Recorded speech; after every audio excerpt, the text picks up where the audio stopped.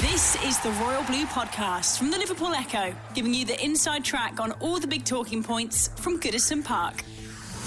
Hello and welcome to your latest edition of the Royal Blue Podcast. I'm your host, Sam Carroll, currently nursing a cold, which is why I probably sound a little bit bunged up on this recording. And today I'm joined by Chris Beasley. Good morning, Chris. Morning, Sam. You okay? Not too bad. And Paul Wheelock. Good morning, Paul. Hi, Sam. You all right?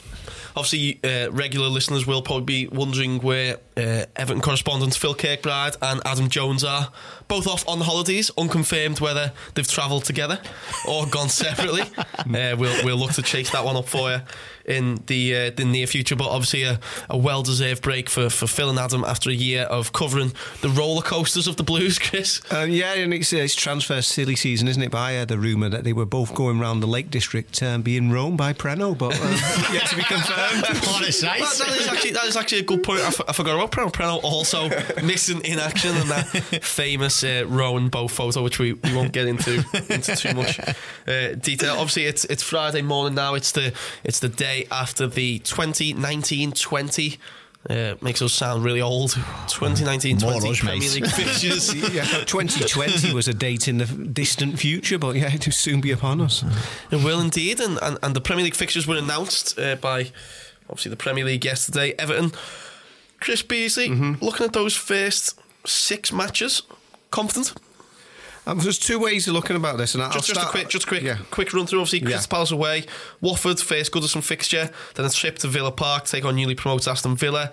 Wolves at home, who obviously beat Everton in the corresponding fixture last season. Bournemouth away, and then Sheffield United, another newly promoted side at home. Surely none of those are striking too much fear into your heart? There are actually 2 ways of looking at it, and we will be positive. When I looked at those fixtures, I did think, yeah, that's a decent start for Everton.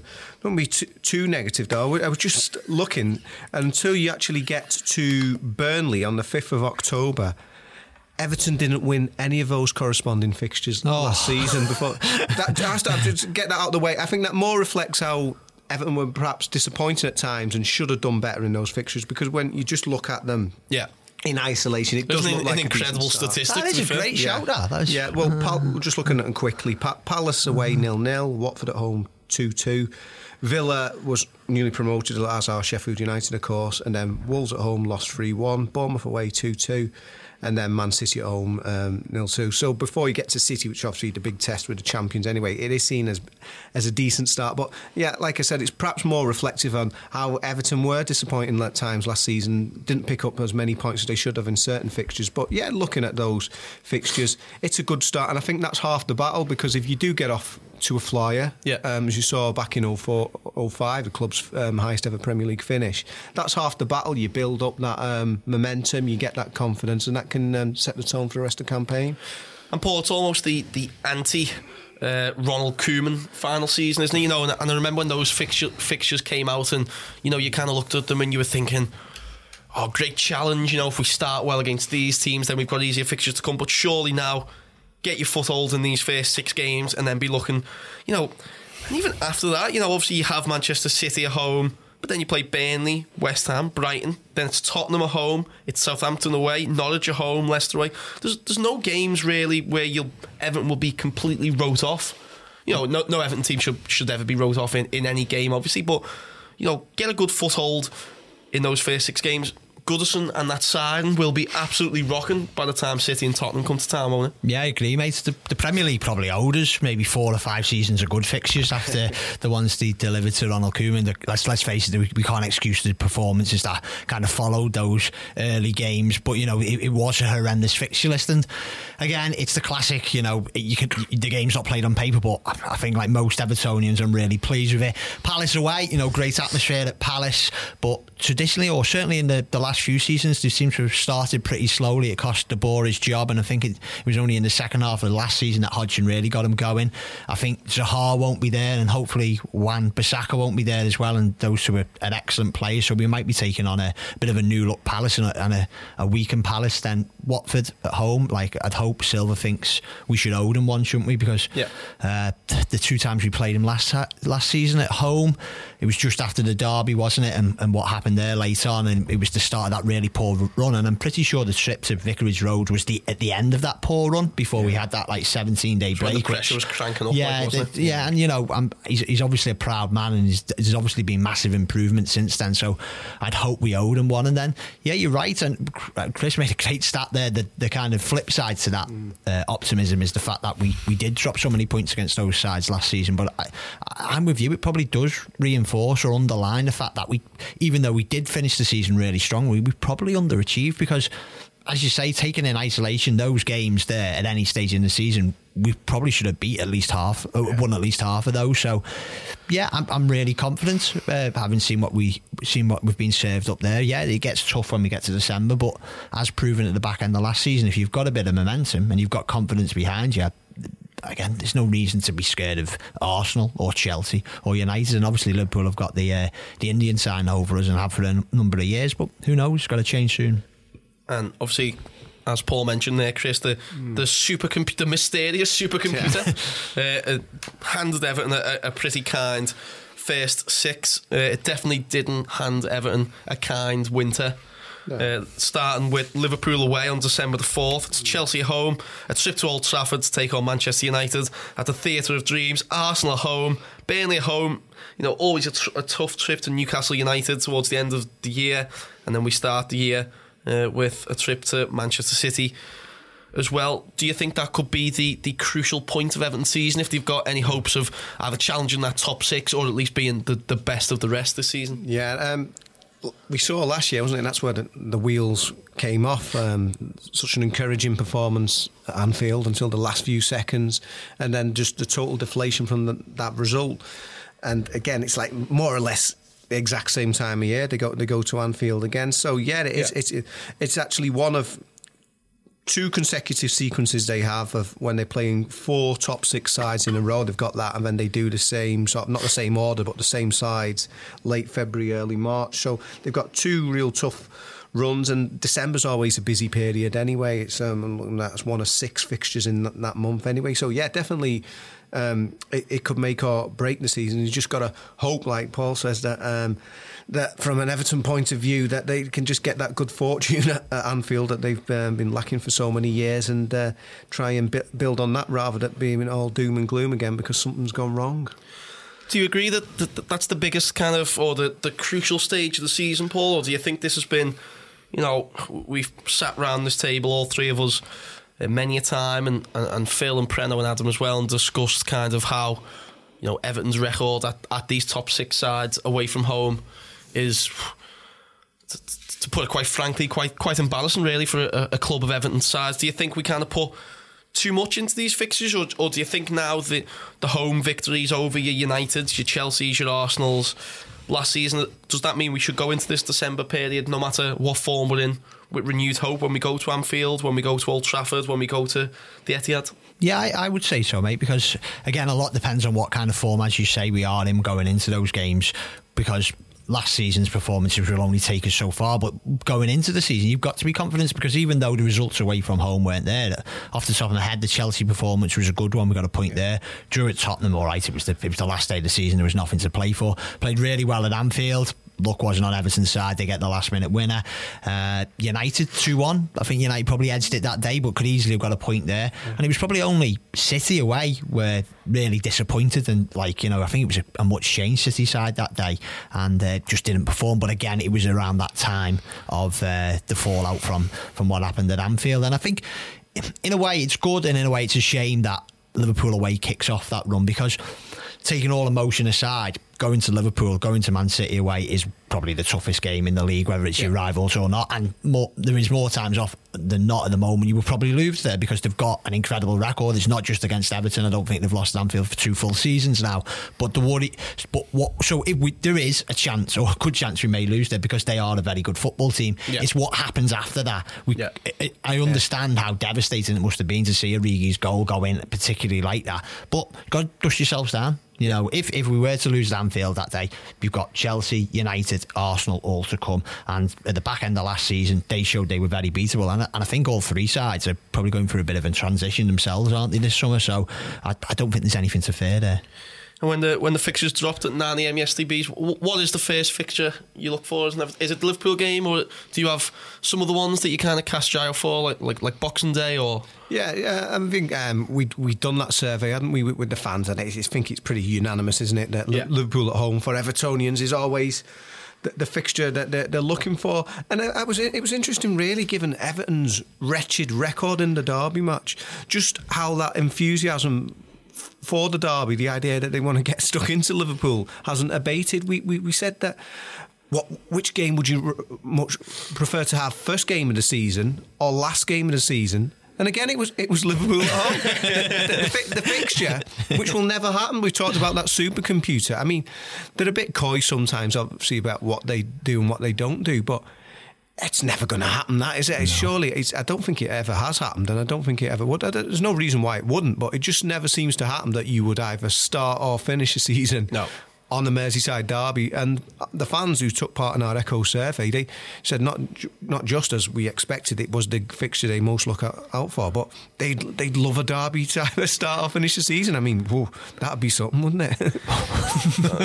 Listeners might not know, Paul, that you've got an Everton mad young son. What was his reaction to the fixtures? Is he excited for the Merseyside derby? Is he ready to go again after the pain of last season? He was made up, like, obviously you got a sneak preview of him as well, didn't we? Because we get them all emailed in the media. We're very lucky in that respect at 8 o'clock, so he was writing them down, kind of thing, taking them into school. I said, hey, there's an embargo till 9.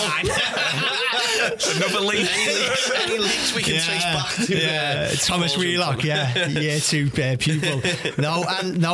It's just, it kind of gives you a reminder of having kids, that excitement, I think we're all excited because we're all footy fans first and foremost, but particularly it is one of the joys of being a parent, and they get into football, like the pure excitement around of like literally getting the fixtures, writing them down and seeing which games. And he, again, for him, it was the derby. It is after the first game of the season, it's the derby you look for, isn't it? And hopefully it's a difficult one, isn't it? Because when I found myself doing it yesterday, you start going through the fixtures, and I was kind of sat there. I was like, Palace win. So then, by the time City come, we're on a roll, we'll probably win that. Then we'll beat them, and you get to like December, and you've got 36 points from like a possible 39 or something. And it's secured top 4 by then, isn't it? Really, pressure's off. And obviously, in the same week that the Premier League fixtures were announced, Everton took the unusual step of announcing the pre-season fixtures the day before they would come out, and they didn't even announce the full schedule because there is still a mysterious tournament to be held with details to be confirmed in July. That tournament due to kick off on the 27th and the 28th, something similar to the tournament we took part in, maybe in Portugal last year. Could be a hint towards that. So on July the 7th, we travel to Kariobangi Sharks Bees, if I pronounced that right. I'm not going to say you haven't. And that's in Kenya.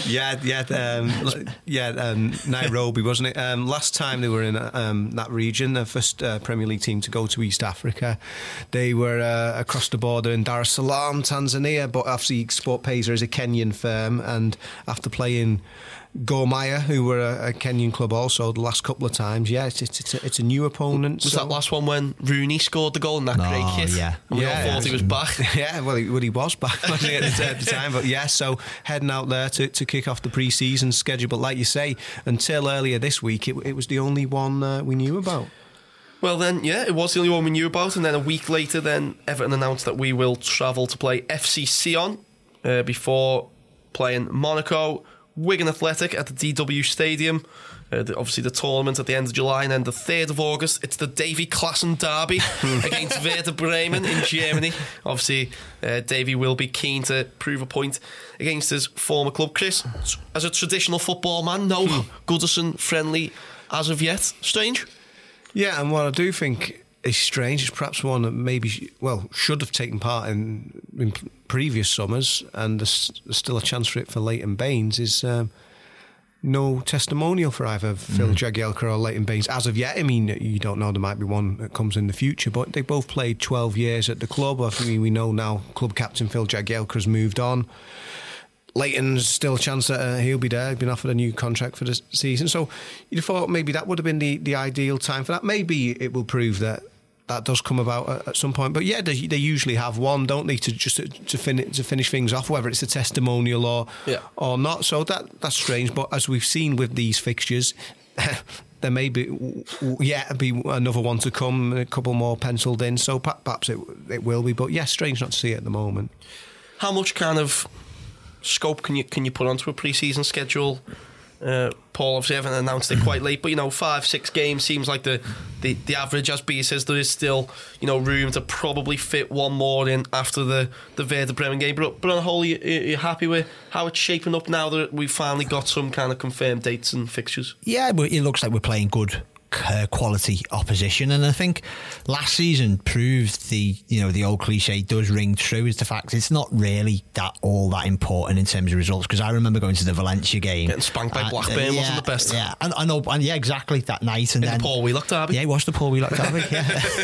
I used to cover Blackburn for people who didn't realise anyway. I don't support them, but the Valencia game, I went to that, and we didn't play too well, particularly at the back, and I remember coming out of that going, oh no, Wolves are going to put 5 passes on the opening day because they had all the momentum after what they did in Championship, and ultimately that kind of proved true in the season. But we played well that day, and we had quite a good start to the season, didn't we? Yeah. So I'm not really too fussed. I'm just glad they're out now, because certainly on Twitter everyone was just going, where are the fixtures, and glad for those supporters who will be going abroad as well, because it takes a bit of planning, doesn't it? So that's good. And in terms of a home friendly as well, like Gareth from our five-a-side footy on Wednesday made a good point, because we were just walking out after the game, and he was just saying, what you making, not having a home one, and he said, given how good the atmosphere was at the end of the season, every game was excellent, wasn't it? He said, why spoil it by having a friendly, even if it's like a Valencia? It'd be fairly low key, won't it? Everyone won't be really in the mood. Why not have that first game against, we now know Watford, it'll be bouncing again, and we'll all be looking forward to getting back there. And I hadn't thought about it like that, so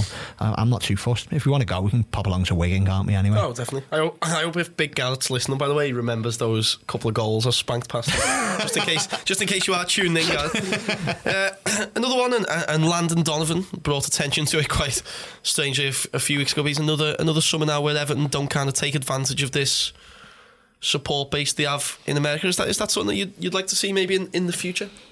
Definitely, but I'm afraid in a similar vein to your Jagielka and Baines testimonials, it's almost like one they've missed the boat on there. Yeah.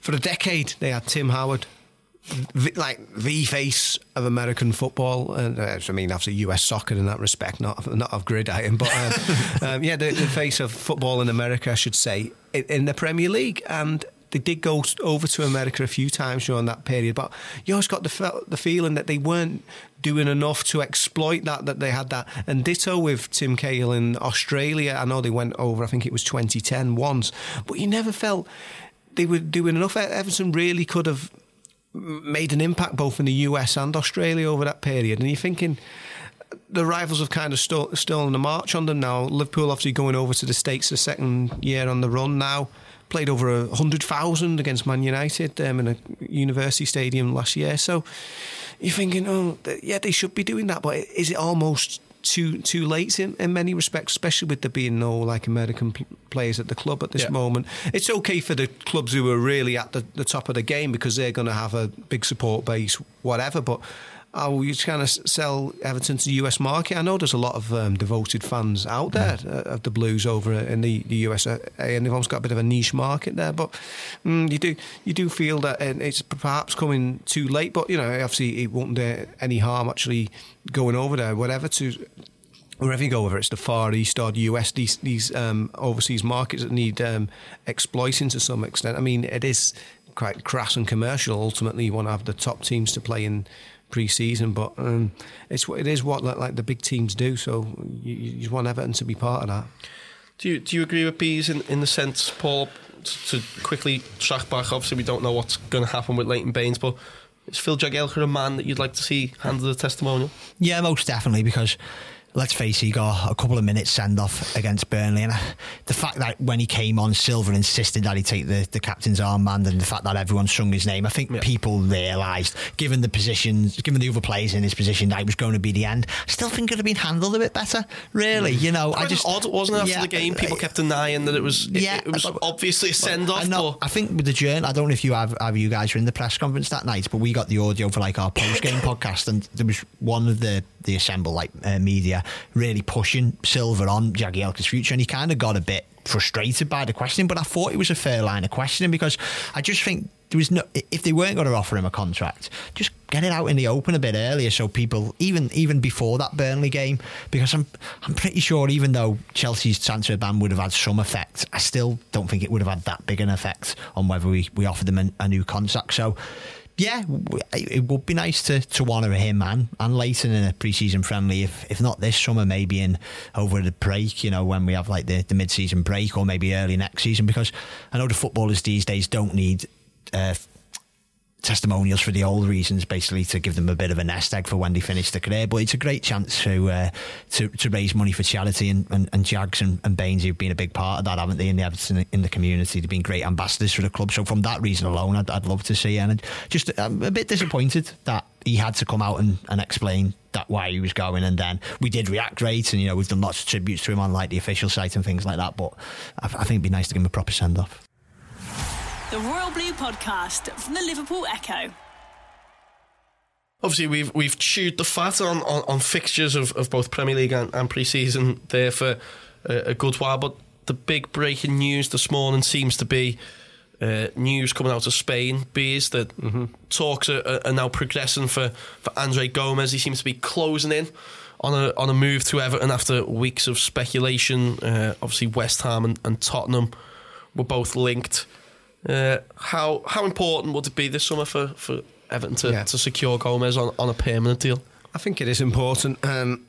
Sends all the right signals that managed to get a player of his calibre, and the price as well in this day and age is hopefully not too unreasonable, given that some of the prices that get banded about. What would a reasonable price for Andre Gomes be in your mind?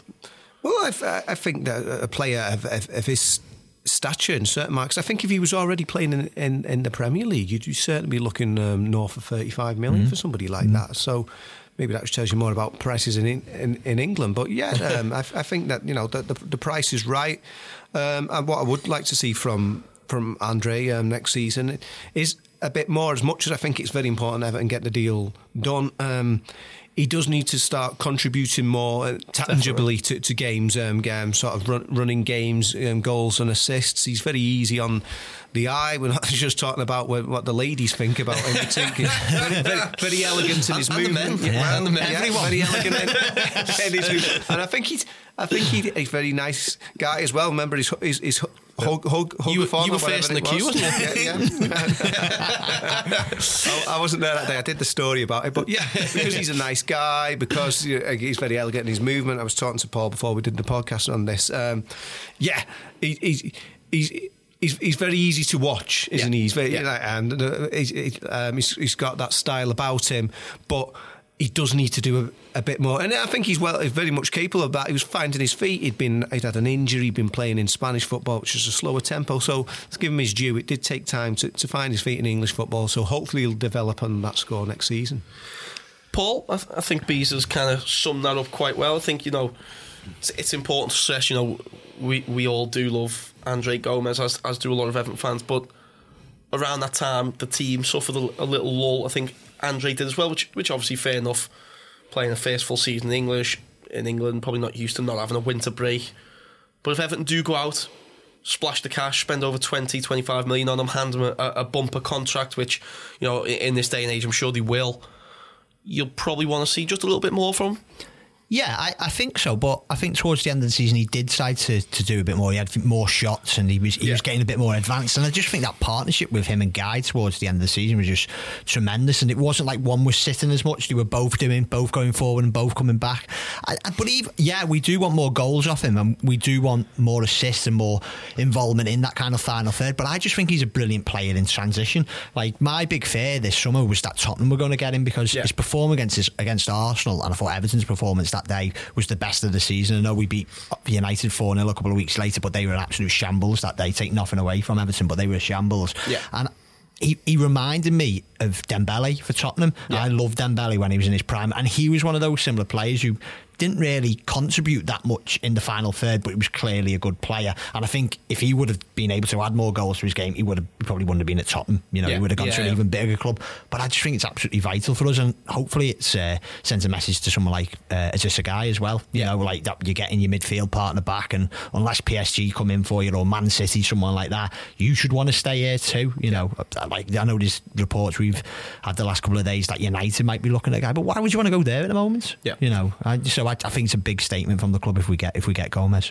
It is also big as well, isn't it? Is in that Gomez seemingly is the man Everton fans want. You know, I think it would have started the summer on quite a negative tone had he joined Spurs, especially if he'd joined West Ham. I don't think that was ever truly touch wood on the cards, but you know it'll get a good feeling going again, won't it? And I think even although last summer fans were a little bit unsure of Richarlison's quality, which he went on to more than prove across the season.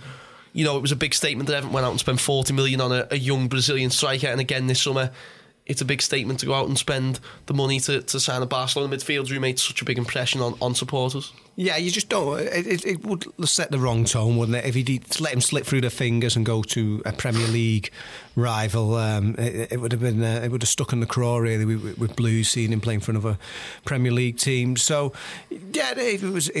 I think Everton were always in pole position. He seemed to really enjoy that season on loan at Everton. He's obviously got his compatriot Marco Silva as the manager there, other players who'd come from Barcelona alongside him as well, with Yerry Mina and Luca Dean. So he seemed very settled, and this doesn't seem to be the natural outcome. But like I said, for a time, it did look like Tottenham were sniffing around, and you think, oh well, if they're offering Champions League football, maybe you would be tempted. So yeah, it's all good if it does. In fact, it looks like now, if it does come to fruition, then great.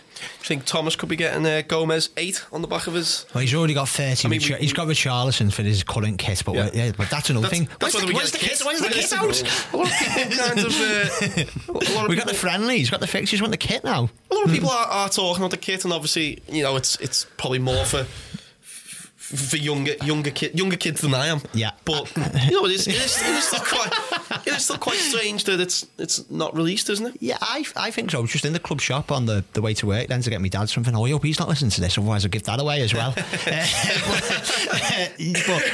I was looking, and like, Liverpool had theirs out before the end of the season, before the Wolves game, and obviously it was it's had a great euphoria for them, like, and then going on to win the Champions League, and like, again, go back to my son, he plays football, and a lot of the parents have got the kits, the Liverpool families, and it does cost a lot of money, but you know, boys and girls will get the word out of him for a year, so you don't mind paying that. And it just feels like, why does it take so long? And people go, it might not be the club, it might be Umbro, but Umbro have had Hulls out today, haven't they? They've had Derbies out today, and don't get me wrong, 2 smart kits, by the way. Yeah, they are very smart, so hopefully it's a good indicator. But, and I know it's not the end of the world. The most important thing is that we get the deals done for the transfers, we keep the players we wanted. That's the most important thing. But it does just feel like Chris was talking about the American tour. It just sometimes feels like we missed the boat a little bit, you know. Well, again, people turn around, well, as long as they're out for the holidays, because that's where a lot of the sales will go. But it just feels like, well, why the delay? I don't understand the hold up. Not a fan of yellow in Everton kits, Bees, is that right? Yeah, we've discussed this, haven't you? How you like a bit of yellow in there. No, I prefer it to just be the classic blue and white. The blue and white, and like a lot of people, I prefer the white sock. Although, you know, that's probably because it goes back to people's memories of people who are around now. But I think for the most of the part of the early 20th century, actually used to wear the dark socks. But yeah, like the blue shirt, white shorts, white socks combo with no yellow in there. I think I'm also scarred by the 97-98 kit, which also corresponded with possibly the worst Everton team, which doesn't help. But yeah, it was an awful kit in itself. The blue was too light, and if you remember, it used to have a yellow and band. white. Was it 1-to-1? Yes, 1-to-1. Sewn on band. But also, what made it worse was the one they were selling in the shops. If we think it's bad now, the one they were selling in the shops was upside down as compared to the one that the players were wearing on the pitch. So Of course, it was deemed that the players' kit, the 16 or so players' kits were wrong, not the 30,000 replica kits. And yeah, that was actually spotted by an eagle-eyed Echo reader, and I did a piece with him last year. It was 20 years on. I talked about brilliant. that. Well, yeah, we'll have to dig that one up. Do you have a favourite Everton kit that sticks out, Paul? Favourite. I think it always depends on how. For me, it'll probably be 2004-05 kits up there, but I kind of assume that's because we've done well. I like the one from Ronald Koeman's first season, but again, I like that little kind of maybe yellow neck. While Paul's thinking, I'll give him a bit of thinking time. Yeah. I'll take the desk out. Again, that simplicity. One of the ones I liked was, I think it was the 2010, the very simple one. It was Lecoq Sportif. I mean, it was just the plain blue, white. And in many ways, I know there was talk of, was it the season before last, and they were saying it was too much like a training kit. People didn't like that because of the lack of detail. But I think that one, the 2010-11, for me, the simplicity of that, I did like that one. So it's Paul thought. I could have to rack my brain then. I think it would have been the 95-96 kit, but we would have wore it in the 94-95 FA Cup final.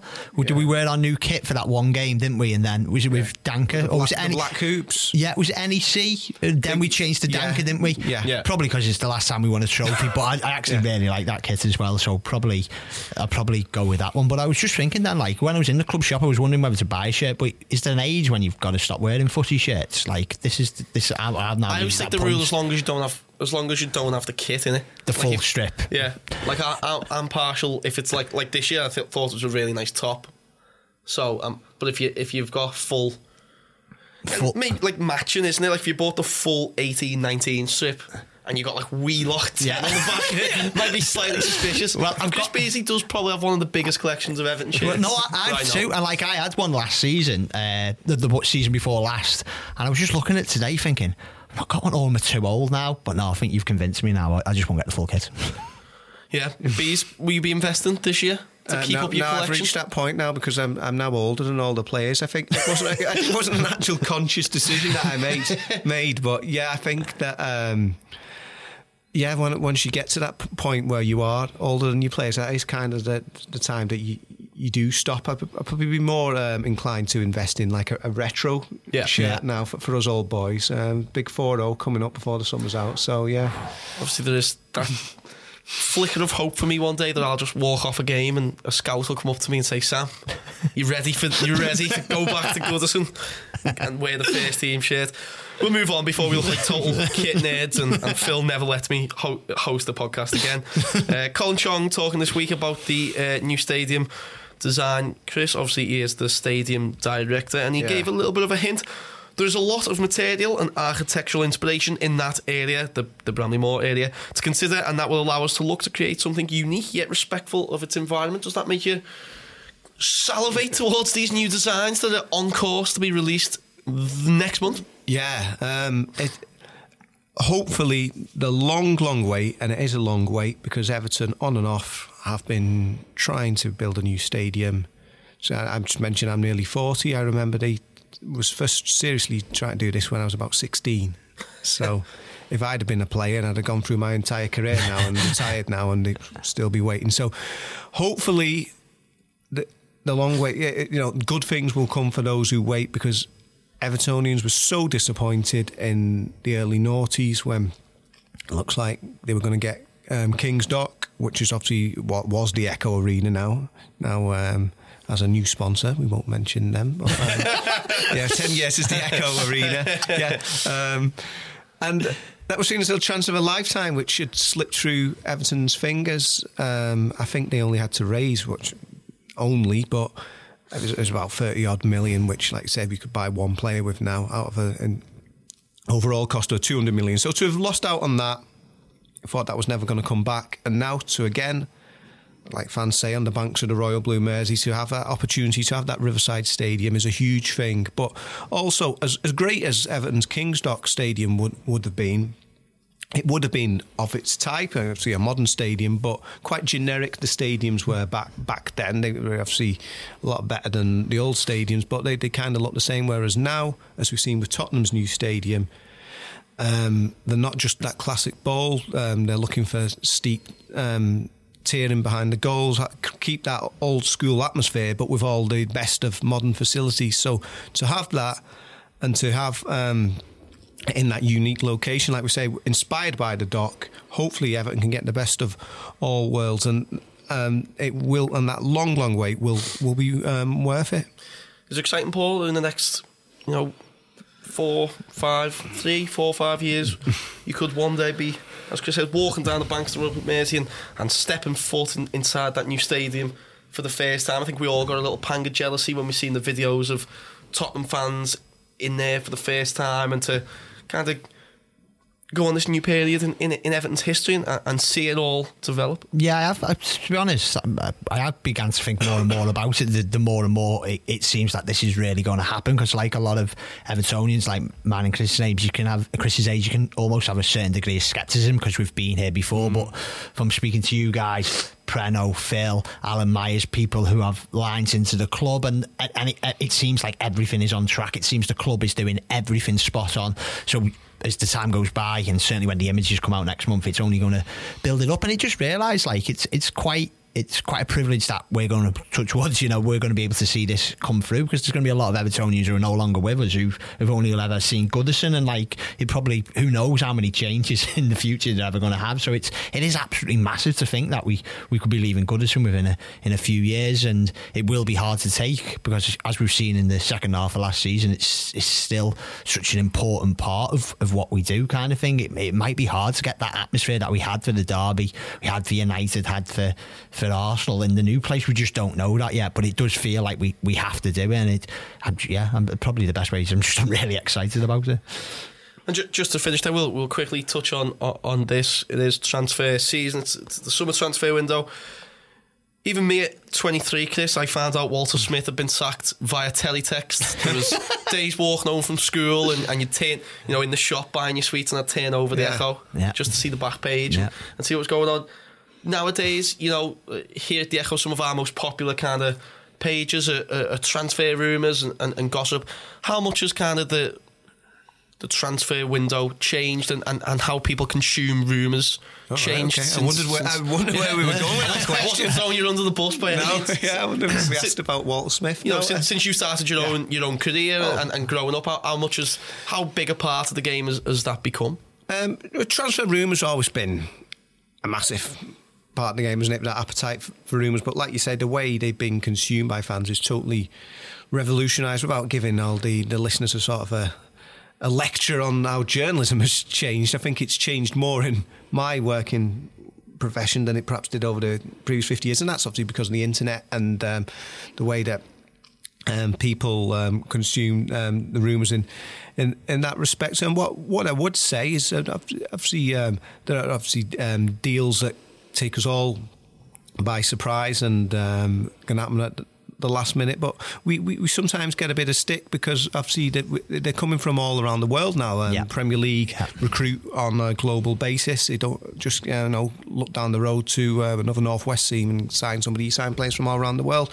So with that becomes journalists, and in the knows, I should say, is also from all around the world. So sometimes at the Echo we get a bit of stick saying, oh well, you're knocking down this story, or you're saying this one isn't going to happen, but X, Y or Z in, would be Germany, Italy, Spain or whatever, says it is going to happen or whatever.